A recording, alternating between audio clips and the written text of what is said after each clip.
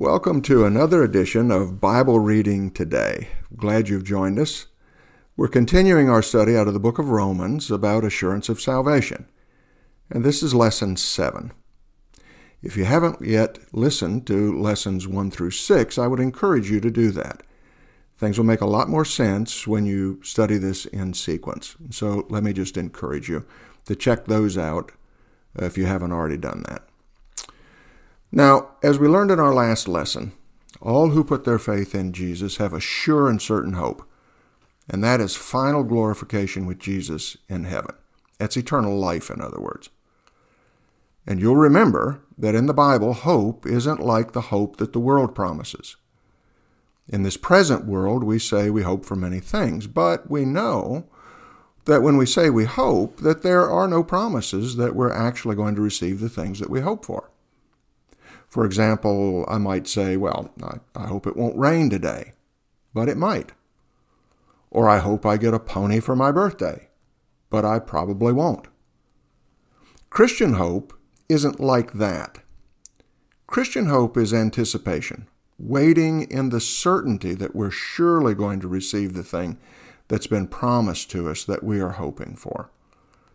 So when the text tells us in verse 2 that we rejoice in the hope of the glory of God, it isn't suggesting that our eventual glorification, our life in God's presence forever, it isn't suggesting that that is something tentative.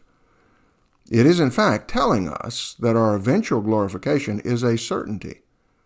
And that's why the thought is continued in verse 5 of Romans 5.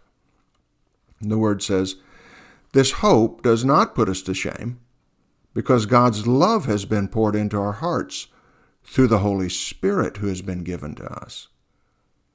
Now, this is a plain statement that the hope of eternal life with God that we have is not uncertain of fulfillment.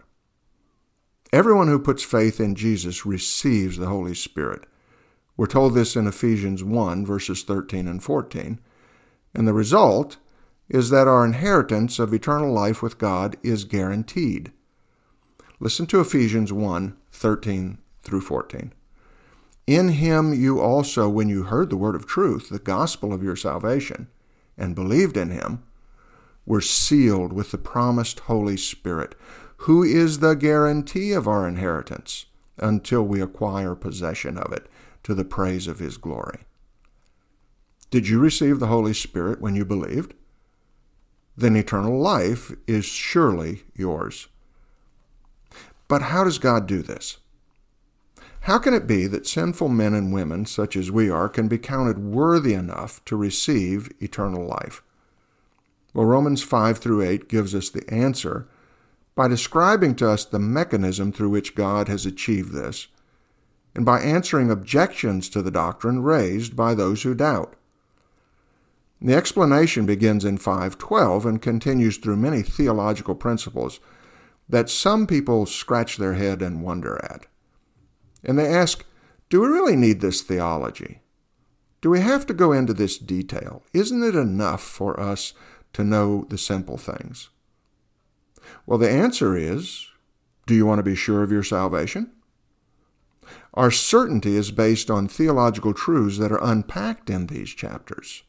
So listen up. The first principle we're taught is that God has put us into union with Jesus Christ, his Son.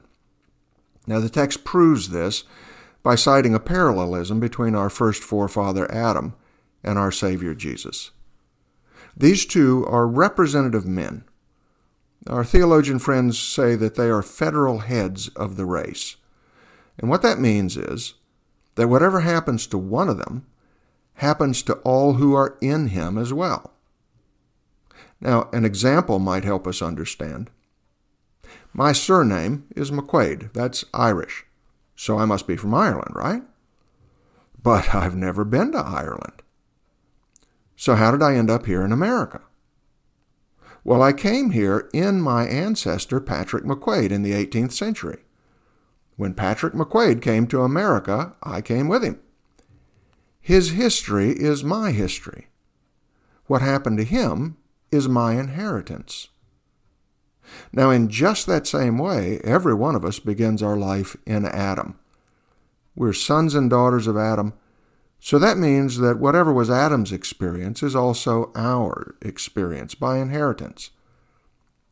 That inheritance is described in Romans 5:12. It says, "Therefore, just as sin came into the world through one man, and death through sin, so death spread to all men because all sinned." In other words, all of us by nature have inherited Adam's disease, sin.